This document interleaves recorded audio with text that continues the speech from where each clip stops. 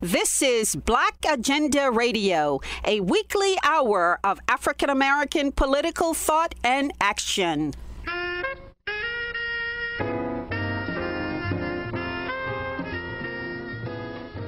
This is the radio magazine that brings you news, commentary, and analysis from a Black left perspective.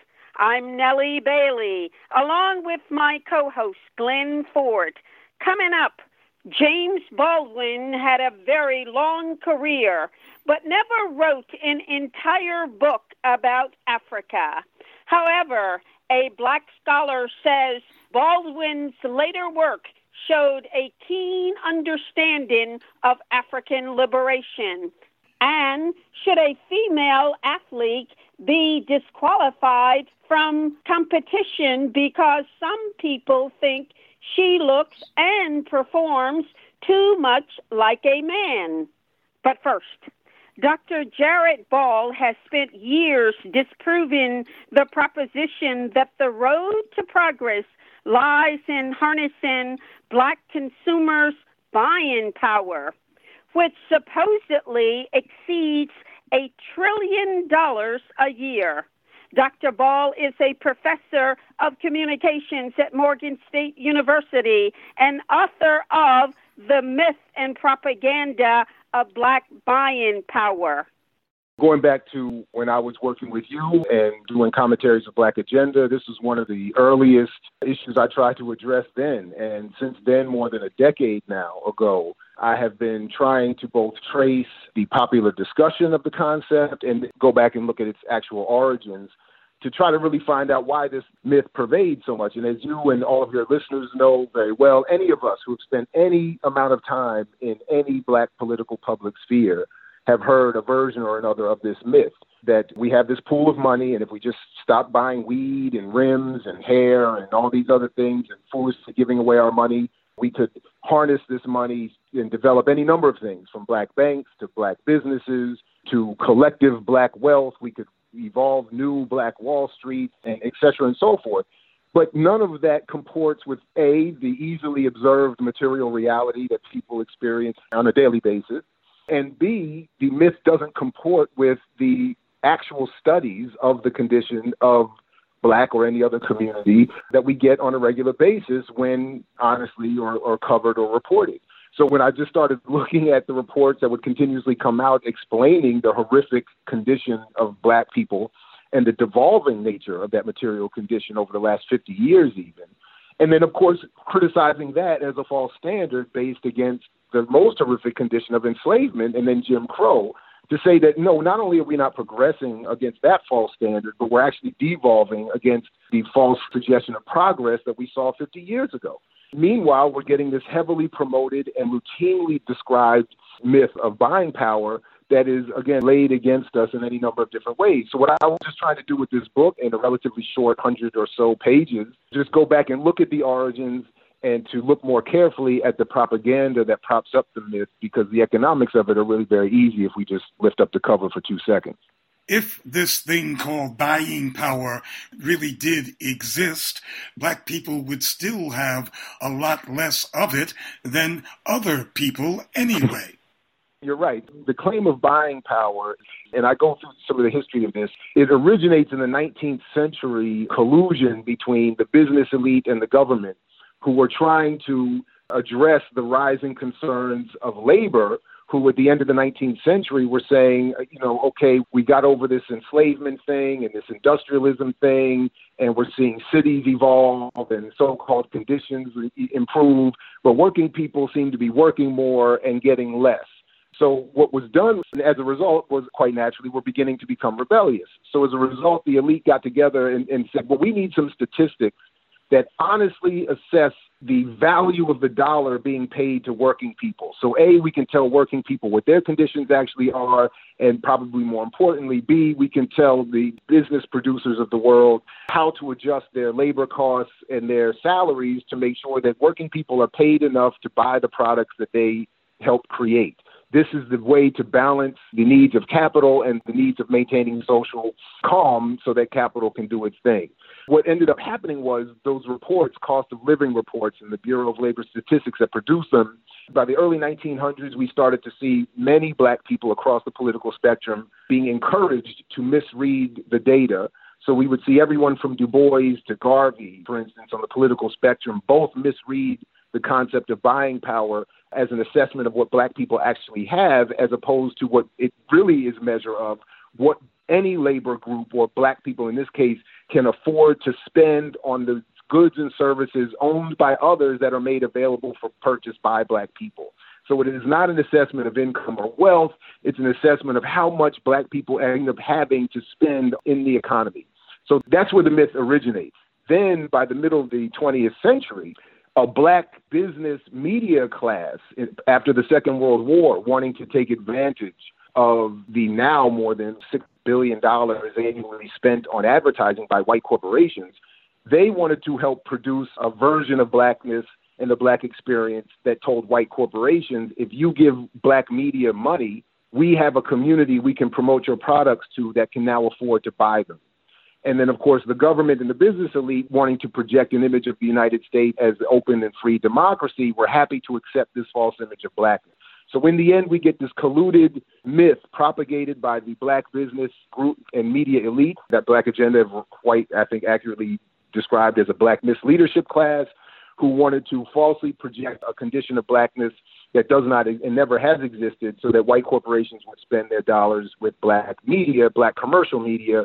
And then that's one way that the echo chamber gets developed and manufactured and sustained. And of course, as a result of that, we lose sight of, even within the mythological development, and we can maybe talk about that in just a second, but even within the mythological development of the numbers, black people still only have 1/8 of the buying power of white America. So even if the concept were real in the sense that many of us are encouraged to believe it, we still don't come anywhere close to achieving a parity or some condition where we could compete economically with white people, or even compete economically in the sense of providing the needs and the services and the conditions for all in our communities.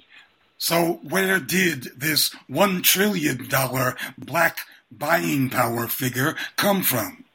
So as I said, it started with those government statistics, and then in the 1950s, there was a relationship again between, most notably, John H. Johnson of Ebony and Jet to work with the Commerce Department of the United States to take the phony statistics that were tied to black income and say that black people at the time in the 1950s had $15 million in income, and then said that therefore that income could be then marshaled as buying power and used to not only demonstrate that America was great and free and equal, but that black people were in their condition and were becoming the kind of American citizens, red consumers, that the commercial business class of the United States have always wanted of all its citizens. And therefore, white corporations could then safely advertise with black media because their audience would bring those consumers to white corporate and commercial interests. But later on, what ends up happening is by the 1990s, and I'm condensing a little bit here, skipping some stuff here, but by the 1990s, the Selig Center, based in the Terry Business School in the Bank of America building in Athens, Georgia, and Jeffrey Humphreys in particular, starts producing these buying power reports, which again were meant initially, per the Terry School of Business, the Selig Center's mission, that is, to help Georgia's business community connect in terms of advertising and marketing with a broadening consumer base. They start producing these reports, buying power reports, claiming black people have X amount of billions and now over $1 trillion. And those reports, just because of the media environment and the commercial journalism environment that we suffer, never got vetted, never got checked, and creates these headlines that get picked up. And again, because of the interest of the black press, starting in the black press, the commercial black press that is, promoting this myth and regurgitating this myth, reading the headline of the buying power, and then using that to convince white advertisers that we're doing better than we are. And then, of course, convincing their, in many ways, middle-class, aspiring, and many ways conservative black audiences to assume that black America is doing better, and we could even be doing better if we had a better financial literacy and spending habits. And then what ends up happening is nobody checks the origins of the reports. Nobody checks how the reports compile their data or their claims. The reports are buried behind $125 paywalls, et cetera, and so forth. So with bad reporting, no investigation, regurgitating of myths that then get picked up by our pundits and our lecturers and our clergy and regurgitated in all manner of media and then picked up by any number of luminaries in the Black political environment. The myth just gets regurgitated over and over and over again to the point where it becomes an axiom and believed without questions. But when you actually do get the reports, as I've done and outlined in detail in this book, and break down how they compile their numbers, you can see that it's based on projections and fantasy expectations, and all based on nothing that any sound economic analysis would be built upon, all meant to produce a marketing fantasy for the advertising community that too many of us have taken up as actual political and economic tactic or strategy or analysis. Yes, what we're talking about is capitalist propaganda with a black political twist. But even Minister Farrakhan and the Nation of Islam have backed off talking incessantly about black capitalism. However, hip-hop seems to be saturated with it. Absolutely. First of all, I think what you point out about Minister Farrakhan is important because the phrase black capitalism, which is something I talk about in the book in terms of its history and how it relates to the macro of the subset of buying power, what ends up happening is that buying power becomes a euphemism for black capitalism. And that the argument that used to be vigorously argued in the black political world is washed away, replaced with this euphemism of buying power. So you do end up having everybody from Minister Farrakhan across the political spectrum, to the late, great Amos Wilson, to any number of people, to Claude Anderson today, to a number of people to, across the political spectrum still borrow or use a variation of this, and I think incorrectly, and to the detriment of their analysis and our audience's understanding of our relationship to the economy. But then, yes, in terms of the propaganda of it, and I do talk a little bit about Jay-Z's relationship to this and the sad, paradoxical reality of him being born on the day Fred Hampton and Mark Clark were assassinated and the difference in politics represented there. But hip-hop has been marshaled, as has been the case, and I do talk about this in the book, as has been the case with the popular image of the so-called Negro for many decades. And it has been openly, expressly, and documented in the statements and reports and the writings of intelligence agencies and mainstream and elite communication scholars for decades that the image of black people must be manicured in the defense of both capital and white supremacist interests, as a defense mechanism, as a way of managing the gaps between the material reality and lived experience, and all to create a propaganda meant to not only further the interests of American commercial business, but also of the concept of America in general. I mean, all of this has been very openly expressed, so it should be of no surprise when those of us argue and show how commercial hip-hop has been marshaled to the same effect, to promote conspicuous consumption and the idea that if we somehow operated with better financial literacy within a capitalist society, we would all do better. And in the end, what it ends up doing, and I argue, is that this is the primary function of the myth, is to blame poor people for being poor and to redirect attention away from infrastructural and institutional racism and capitalism to the bad behavior of the poor. So what I end up arguing and suggesting humbly at the end of the book simply is that what we should be targeting is the $20 trillion gross domestic product that we all contribute to every year, which is real, as opposed to the mythological $1 trillion that does not exist, that we do not have access or control or even any mythological influence over in terms of a vote, and yet takes up so much of our time and our attention. If we just simply said, why aren't we asking more questions about the $20 trillion we generate every year, and then say, if that were better distributed, nobody has to raise questions about their material conditions or the realities of buying power, et cetera, and so forth,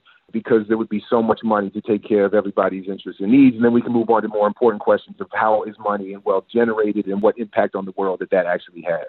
Yes, in terms of material realities, when only 3 super capitalists own more wealth than the bottom half of the U.S. population, then a black capitalist liberation movement seems ludicrous.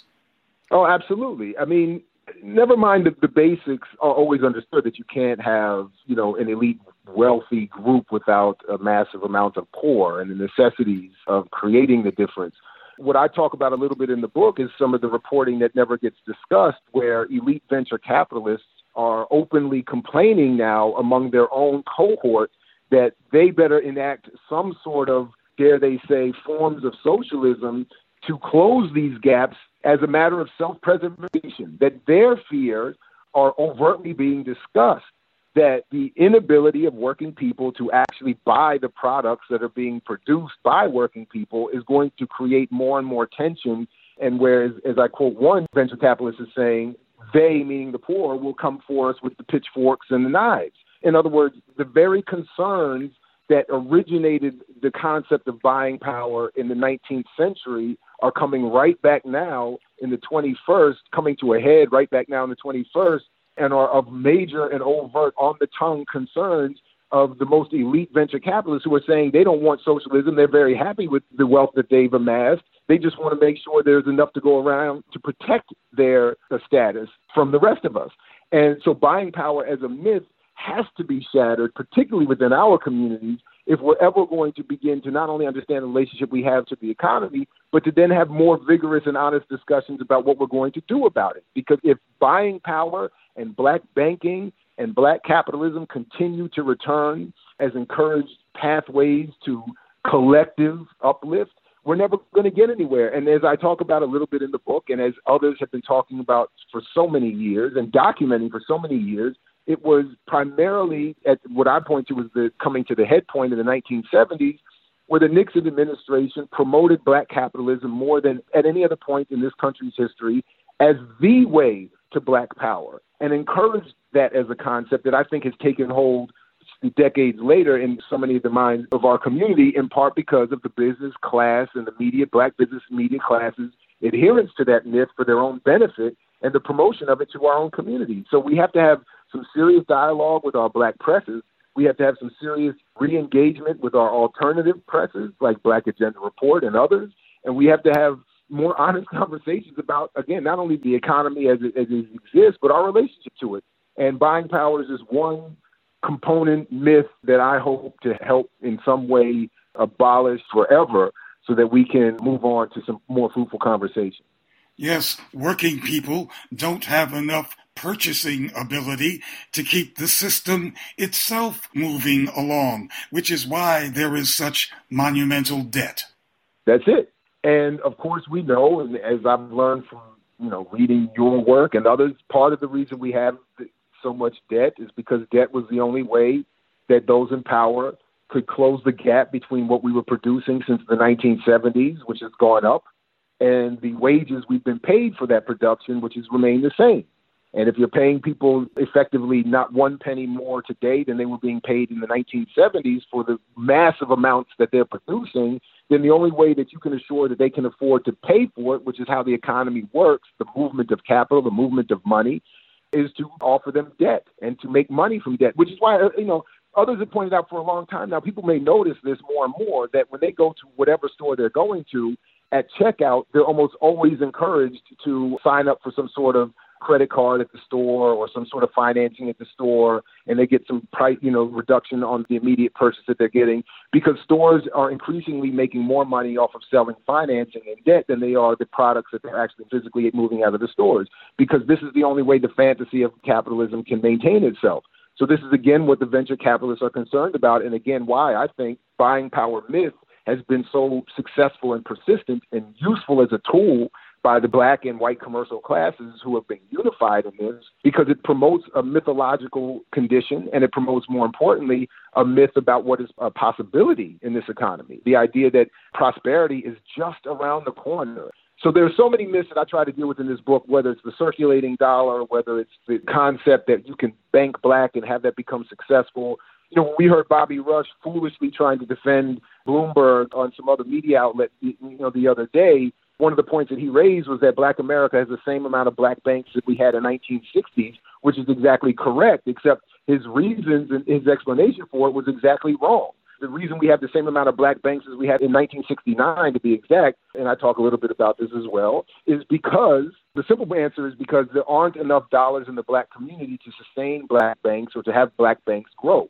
And the black banks don't earn enough and create enough pools of money to invest in the global economy, which is what all the banks do, to make more money for themselves, to then reinvest in the communities. And then, of course, white supremacy alone, never mind capitalism, makes investment in black communities a non-starter, because as soon as you do, simply because they're black, they devalue. So black banks can't thrive. They can't expand in this economy, in this kind of relationship. And only the myth that banking black and buying black and having better financial literacy, only those myths are what sustain the system as it's currently arranged, because the material reality is unsustainable. And yet those myths permeate deeply into the black community by hip-hop, which seems enthralled by the possibilities of a little bit of capital. Well, in this sense, I don't see any difference between the black commercial media or black commercial class, media class, press class, and commercial hip-hop. Both are, in this sense, owned by the same entities, whether it's directly by white corporations or indirectly by having their content controlled by white advertising dollars. The content is almost identical. In each space, the goal is to promote the idea that if you just spend a little better, you could do better.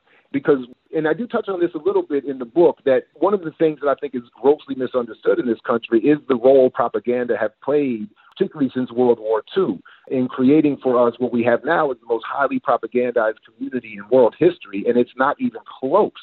So what ends up happening is it's very easy for, again, not only with the history of intelligence agencies and the government and marketing agencies and elite media groups and business groups and political groups all conspiring in a number of different ways to promote false images, not only of black people, but of many other groups, including white people.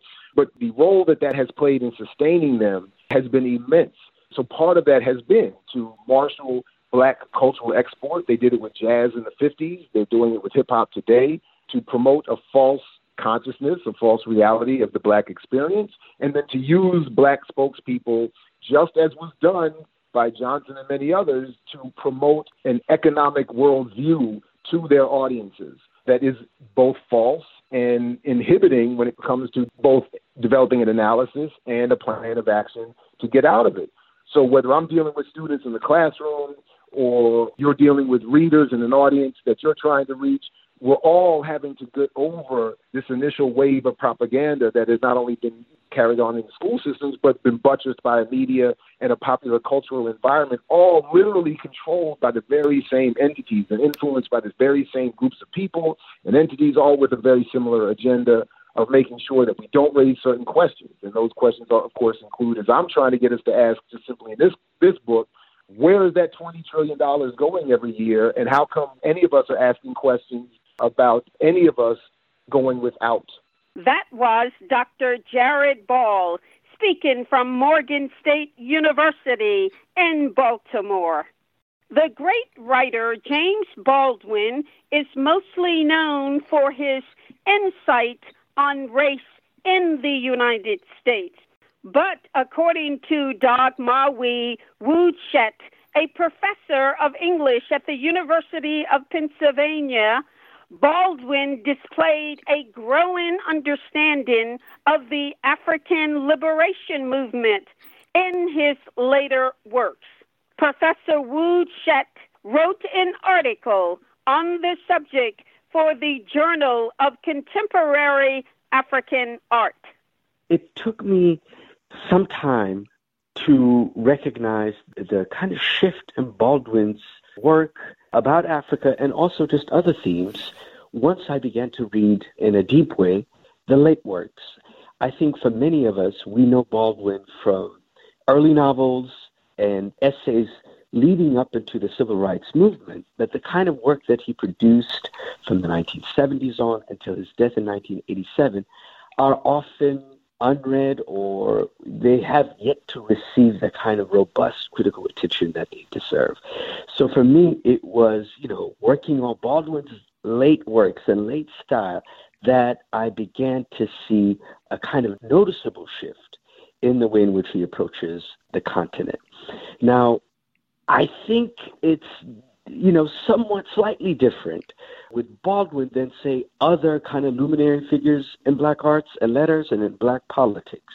When we think about someone like Richard Wright, for instance, he wrote Black Power, had traveled to Ghana. As, it's a problematic text, but there was that kind of deep engagement trying to establish that link between what's happening on the African continent, on the verge of independence, and what's happening in the American context. Or if you think of someone like Claude McKay, the new book that was released, Amiable with Big Teeth, where he thinks about Mussolini's invasion of Ethiopia and how that campaign mobilized the Black world in the United States. And of course, there is someone like Du Bois, who has long and hard thought about Africa from, one could say, outset of his career. And Baldwin, the difference I see with Baldwin is the early Baldwin is concerned about realizing the kinship between white and Black America. So much of early Baldwin's work, up until the Civil Rights Movement and the end of American legal apartheid, is to show that indeed there is this deep kinship between white Americans in this new context of the New World and Black Americans in this new context of the New World. And he's trying to show Americans, Black and white, how profound that shared identity is. So Baldwin, early in his career, doesn't spend that much time trying to establish that link, that deep link between Africans and Africans in the diaspora. And of course, that begins to change in his work of the 1970s and 80s. But I see a different kind of engagement of other luminaries in African American letters and their engagement with the continent of Africa. Yes, it seems that his early writings are essentially integrationist or exploring the possibilities of integration, and thereby is always examining the relationship between Black Americans and white Americans, and Africans are, well, something else entirely. Exactly. And I think, when I think about the kind of the burden that Baldwin shoulders in his writing, right? On the one hand, it is also to transform the English language as a literary artist so that his identity, his experience, all the riches of Black life could be accounted for in a language stripped of racist assumptions and anti-Black sentiment. So I think the thing that is driving his artistic enterprise is that kind of reckoning with the English language and its racist assumptions. And I think what's propelling his political vision forward is ending American apartheid. I mean, the thing about Baldwin is because, born in the 1920s, dies in the late 80s, he lived through such epochal transformations, not just in American life, but also in the 20th century. And we have to take seriously what in his early career, living in a country that, reduced him to second-class citizen, reduced Black people to second, at least according to the law, reduced us to second-class citizens, that there is a different impetus of his political vision. Yes, of course, Baldwin championed integration, but a book like The Fire Next Time, published a few years before the Omnibus Civil Rights Acts, so published in 1962, 1963, the two missives in The Fire Next Time. Yes, Baldwin is talking about integration, but moreover, transformation of American ideas, American institutions on Black terms. Quite often when we talk about integration, it means Black people and people of color integrating the center on white terms. But Baldwin's integration had a different and radical supposition, which is integration on our own terms. We don't leave the margin and enter the center to become the center, right? It's how do we move the center to where we are and transform it in our own images, in our own terms. So I think sometimes integration these days at least there's a pejorative use we use in it. But when I think about many of the folks from the civil rights movement who championed a kind of radical integration, it was a means to transform America on the suppositions of the Black radical tradition. Paris, of course, is very prominent in James Baldwin's life and in his writings. And, of course, France is a great colonizer of Africa and a place that he meets lots of Africans as well. Indeed. And I would argue, so we see this in the early essays from Stranger in the Village from 1953, Encounters in the Sun from 1950, Princes of Powers from 1957, that is Baldwin's essays from the 50s, that once he moves to Paris, all of a sudden he is meeting Africans from all over the continent, right? And kind of flesh and blood. So the idea that encounter is not simply mediated through text or through some bankrupt notion and racist notion of American films or European writers, but he's actually meeting Africans in Paris. Now, on the one hand, this opens up a new possibility of a different kind of encounter, but the place itself mediates that relationship, right? He's meeting, because this is still the 50s, that we are talking about Africans who are living in Paris, who are still under the yoke of colonialism. As we know, many of the African countries, in 1960 alone, 18 African countries become independent. So that wave of independence on the continent begins to take shape in the 1960s. So he's meeting Africans who are still technically subjects of the French Empire. So on the one hand, Paris opens up a space to have these encounters and to reshape his assumptions of Africa and Africans. And at the same time, it delimits that encounters because France is still in the 50s an imperial power. Now, I don't know if I'm reading this right, but it seems that Baldwin is beginning to realize that Black Americans are not the exemplar of Black people on this planet, but a very particular experience. Oh, absolutely. Absolutely. Because in Paris, he's meeting not just continental Africans, but also Africans from the Caribbean. And as we know, France in the 50s and 60s, as scholars have argued, the capital of the Black Atlantic world, right? The negritude movement with figures like Senghor, with figures like Césaire, begin to take shape in France. You have, of course, African-American expatriates like Baldwin, like Richard Wright, like Chester Himes, who are also writing and creating and reflecting on what it means to be Black in that context. And I think by virtue of living there, you begin to have a very expansive notion of what it means to be Black, that it is not delimited by the nation state. Being Black American is one articulation of it, but one could be Black Senegalese, one could be a Black person from Martinique, from all these different places, and one begins to have a capacious understanding of not just what it means to be a Black person in the world, but the kind of possibility, the potential of Black internationalism, the cultural and the political resources of Black internationalism.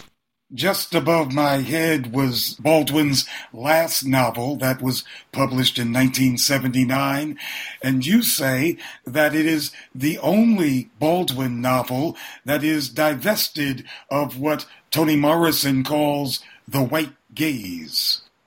Well, I say that in part it's such a masterpiece, Glenn, that needs to be read in the same way that we read American high schools or, universities. We read Go Tell It on the Mountain and then the fine next time, and that's pretty much it. Maybe now with Barry Jenkins's adaptation of Beale Street Could Talk, one reads If Beale Street Could Talk. Or in gender and sexuality courses, you read Giovanni's Room. But this masterpiece, just above my head, is not taught, is not read.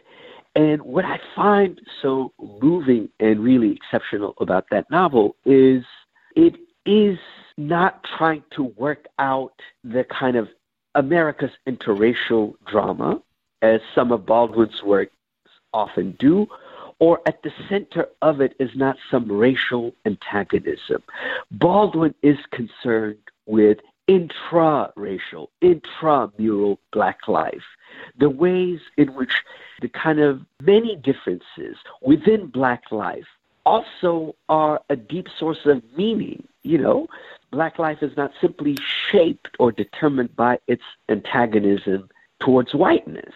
No, Black life also takes shape and gathers profound meaning in the way we relate to one another. The class differences within Black life, the gender differences, the differences of generation, the difference of region, nation, place. And Baldwin is centering the expansiveness, the capaciousness of Black life in a way that whiteness becomes so peripheral.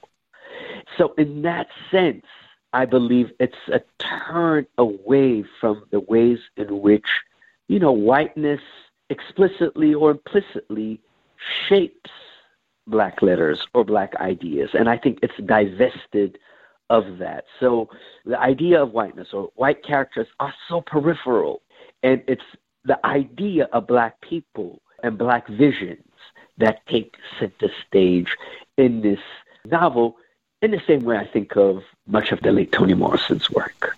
And Baldwin may have divested himself of the illusion that Africa could be totally explained or understood by him. That is, Africa is for itself and doesn't need his explanation. Absolutely. And indeed, one of my favorite characters among Baldwin's many characters is Julia. She's one of the lead characters in that novel, and she actually travels to Abidjan, and she comes back and reflects on that experience. Now, what's notable about this in Baldwin's corpus is that, you know, beginning with the second novel, Giovanni's Room, which takes place in France, and in that novel we have Italian characters, we have Belgians, we have Americans. But some of Baldwin's fiction takes place in Turkey. His essays take place from Switzerland to France, you know, all over the place. But this is the first time in his fiction where we have a character who goes to Africa, and that experience begins to shape in a meaningful way how she thinks about her Black Americanness. So that in itself is noteworthy. But then you're absolutely right. When she comes back, when she's reflecting, she talks about how she'd been blinded, all her assumptions. She says Hollywood threw acid in her eyes when she was 7, and she could not see, meaning that all the cliches of Africa that film has projected or literature in the main has projected. And she says she goes to Africa, and all of that was demystified. And she says she could not come back and make these conclusive, reductive assumptions about Africans. And in a way, when you think about an essay like Stranger in the Village, Baldwin's essay, where Baldwin in fact trades in some of these reductive, conclusive assumptions about Africans. So in the late works, Just Above My Head, and also a conversation he contributed in a volume called Perspective on African Art, we get a very different impression of Africa where Baldwin gives it, if you will, the right to opacity, meaning that Africa is no longer made to be transparent simply for the benefits of the West. That was Professor Dag-Mah-Wee Woub-shet, speaking from the University of Pennsylvania. Sociology professor Ah-NEE-ma Ah-jeh-PONG of Simmons University specialize in exploring questions of gender and sports. Dr. Ah-jeh-PONG published an article recently that discussed the 2012 Olympic Games, where South African women's track star Caster Seh-MEN-yah won a silver medal, but caused a huge controversy by looking too mannish.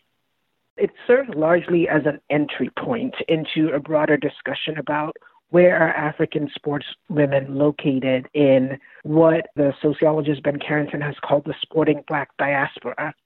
I think the notion of the sporting black diaspora is a really important one because what that tool is offering is how to think about black cultural politics through sports. And sports is such a popular event and accessible to so many.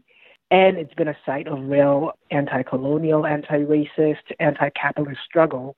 So my initial interest, I watched the race with great interest back in 2012, and I thought, wow, what an amazing race, especially given all that had happened prior to that moment in which Caster Seh-MEN-yah stood on the track in London in 2012. She had been ridiculed, she had endured gender testing, she had been called a man, her family had been put under great scrutiny and surveillance, the whole idea being that this African athlete was cheating and had no right to compete with other women. So the focus on that race is in part just my own personal interest. It was just a very exciting moment to watch. But the larger question is, when we look at Caster Seh-MEN-yah and we look at the discourse around her as well as the space that she takes up, what might we learn differently about Black cultural politics in sports, and what might we understand about African genders more broadly? So rather than thinking about sexuality in this piece, I'm really thinking about gender and the ways in which Black genders have been largely pathologized, whether in the U.S. or in an African context. Black genders are always either excessive or not adequate. And because Caster Seh-MEN-yah does not engage in what sports scholars have called a female apologetic, which is the way that sportswomen, largely in the West, right, because so much sports scholarship really focuses on women athletes in the West, but Seh-MEN-yah does not conform to this notion of the apologetic. She's not apologizing for being athletic. She's not apologizing for taking up cultural space in ways that do not conform to what we would call heterosexual femininity. And so by insisting on her athleticism, by being gender expansive, which is to say by not conforming to how we typically construct femininity, even Black women's femininity. So Caster Seh-MEN-yah is married to a woman, Caster Seh-MEN-yah dresses in men's clothes, and Caster Seh-MEN-yah is also sponsoring women's, like those menstrual cups, right? So she's complicated as a public figure. And so what I wanted to do with the article was really to examine what all of these complexities give us in thinking about Black women's embrace of masculinity, which is a pathologized position, because as a masculine woman, ideally she should be apologizing. And as a masculine woman, she should never lose a race against other women, because masculinity, especially within the sporting context, is what makes you strong and virile and helps you win races in this case. I appreciated that you said that she lost, and then you said she came in second, which is how I write about it in the article, because coming in second is certainly not losing. And yet, that's how it was initially framed in the post-race discussions. Oh my gosh, Caster Seh-MEN-yah lost. How could she lose? She's supposed to have these unfair advantages as a masculine woman. So again, also kind of thinking about the kind of racist underpinnings as well as the sexist underpinnings of that, because she's Black and an athlete. You know, the Black athlete there's this notion that the Black athlete is essentially more athletic than any other athlete, which is also part of a very popular discourse. White men can't jump, that sort of thing. At the same time, she is a man, right? That's how Caster Seh-MEN-yah was positioned in terms of all the gender testing. And so that comes up, how can this man lose to a woman? And so all of that kind of makes her and that race, because of the real scrutiny on her gender prior to that moment, an interesting entry point into thinking more broadly about sport, the sporting Black diaspora, and women's embodiment of masculinity. We should point out to our listeners that the International Association of Athletics Federation asked Seh-Men-yah to undergo gender testing because she's so fast that some folks were saying that she was not fully a woman. But the International Association of Athletics Federation isn't really prepared to tackle the question of what is fully a woman or not. That's absolutely right. And even just in the last couple of days, there has been some more discussion around Seh-Men-yah's testosterone levels. So that's been a big part of when Seh-Men-yah was asked to undergo gender testing back in 2009, I believe, is when the first concerns came up. It's because she had ran a really fast race. She didn't break any world records, so that was not the case. It's that they said she was too fast. And the idea of being too fast as a professional athlete, especially as someone who wasn't breaking any world records, it brings up this notion of, well, what exactly is the problem here? And so with Seh-Men-yah, it became about her gender, and she's not the only track athlete to experience this. There's also Duty Chand, who was actually forced to undergo surgery to so-called correct her gender. And so what Seh-Men-yah has been doing during this time, with support from a number of other people, has been to resist this imposition on lowering her natural testosterone levels, on whether it is to engage in some kind of hormone replacement or some kind of surgery. She's been refusing this and continues to compete. But there continues to be pushback against Seh-Men-yah taking up space on the sporting field. So this issue is not over. I wrote about a race in 2012, but in 2016 at the next Olympics, during that Olympics, she did actually come in first. And what happened was that there were two other Black women who came in second and third. And the European woman who came in fourth, I don't remember where she came from, she said, well, I'm the first European to come in after this race, and so kind of positioned herself as the winner because somehow the Black athletes who beat her did not count. And so that also becomes another way in which this kind of racialized discourse is playing out. As Black athletes, the athleticism is kind of suspect because of this so-called unfair advantage. But on the gender issue, the IAAF, which is the International Athletics Federation, the IOC, which is the Olympics Committee, continue to be unsure about how to characterize gender.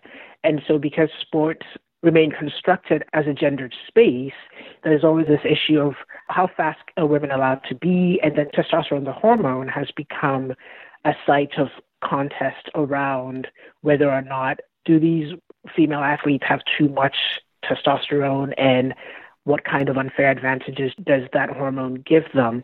Now, there's a really wonderful book that's just come out by Katrina Karkazis. She has a co-author. It's called Testosterone, and the book is examining these different issues that testosterone has been offered. So it's like, this is a hormone that gives people unfair advantage. So the book is by Rebecca Jordan Young and Katrina Karkazis. It just came out either this year or last year, examining all of the weight that's put on testosterone as a hormone and how it's used to discipline and police women in sports. That's been a big part of what Seh-Men-yah's issue has been, the idea that she has too much testosterone. So it gives this one hormone a lot of power over athletic ability, when we know that having the right kind of diet, having the right kind of training, having the right kind of sleep, there's so many different elements that might have made it so that in 2009, Seh-Men-yah ran a lot faster than she did previously, because this was a moment in which she had received a different kind of training, a different kind of meal plan, whatever it is that allowed her to tap into her natural athletic abilities and expand on her training that then puts her into this position, is all boiled down to this single hormone that the Athletic Federation, the IOC, and other sporting organizations cannot seem to work their way around. And so sportswomen being called men as an insult, essentially, is part of the problem that Seh-Men-yah confronts. Yes, but you and others want to take this way beyond just chemical discussions of testosterone and such, and to, as you write, disentangle masculinity from its problematic and exclusive ties to men. Well, back in Georgia, back in the day, certain women were described as acting mannish, certainly tying their behavior to masculinity. But you want to open up that whole discussion. Exactly. So that's precisely where I was going, where right now the way that we understand gender, even in a moment in which we are in the social context in the U.S. in any case, where there is a greater kind of recognition of non-binary genders and a greater recognition that masculinity and femininity are not necessarily tied to bodies. One of the things that I think Seh-Men-yah's public embrace of her masculinity, unapologetic public embrace of her masculinity offers is a way to think differently about not just Black masculinity, Black masculinity as not attached just to certain bodies, but in a more expansive way, because that's part of the problem. The problem is that Seh-Men-yah being fast is equal to Seh-Men-yah being a man. That's a problem. One might recall the tennis match between Billie Jean King and the man whose name I don't remember because he just never became a great in the same kind of way. But he assumed he could beat her at the top of her game, even though he was out. Right? There's just this kind of idea that athletic prowess equals masculinity. And Seh-Men-yah is a great athlete and embraces her masculinity. And one of the very beautiful moments that I think she offers is when she received the Sportswoman of the Year award. And she shows up to receive this award as a sportswoman in men's clothes, as we would call it, right? But she's wearing it, so they're clothes.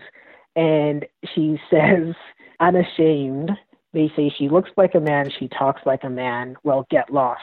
Which is to say, it doesn't matter how they say, this is how I am and this is what it is. And so there's a kind of resistance against this very limited way in which we understand bodies and gender to say it doesn't have to be that way. And the way that athletes like Seh-Men-yah, the way that other women athletes embrace their masculinity, and because it's so public, because sports are such a public arena, we're able to kind of think differently about how gender is operating and be more expansive in our everyday understanding of who counts as a man and who counts as a woman, to perhaps break down the boundaries of those categories a bit more and allow for more room for people to embrace the full diversity of their human experience. And so I think that's really a big part of what looking at this particular athlete, but also thinking more broadly about queer genders can offer us, a way to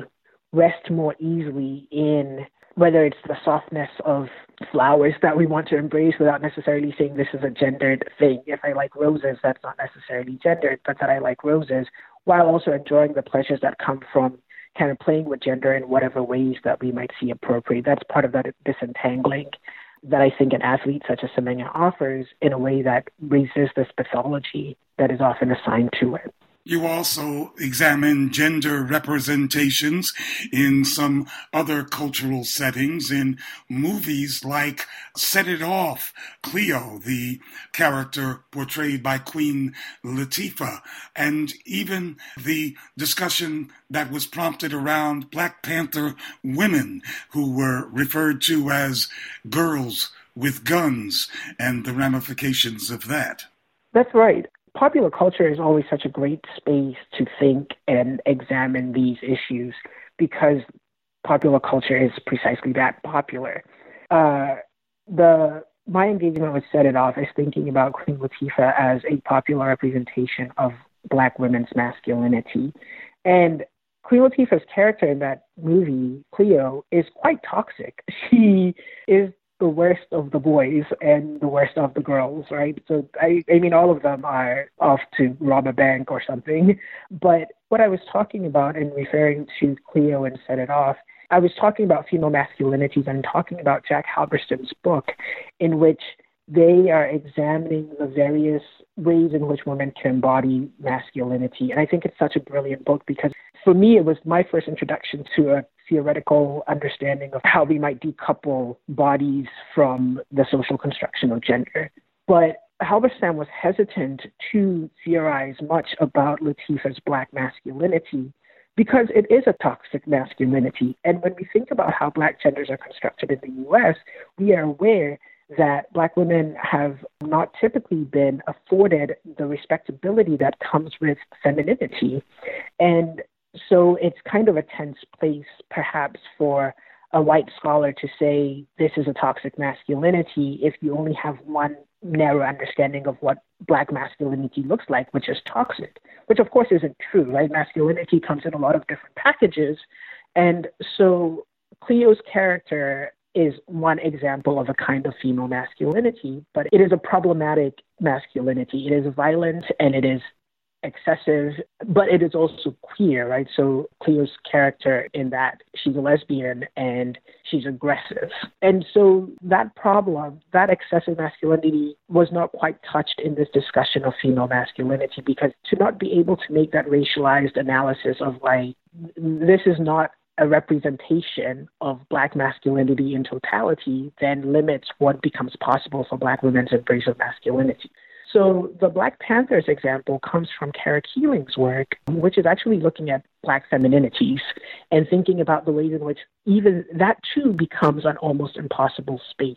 Black femininity cannot be imagined or even acknowledged outside of a heterosexual lens. And so with the Black Panthers as Black women with guns, their femininity only becomes visible in relation to the masculinity of Black men.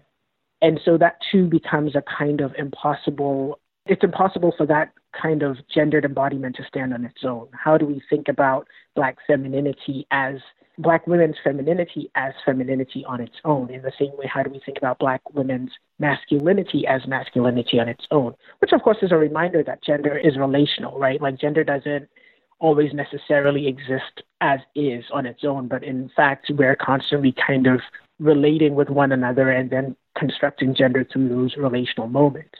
But at the same time, because of the racialized ways in which gender is constructed, it becomes more difficult to understand and to kind of recognize how Black genders operate, especially outside of this heteronormative lens.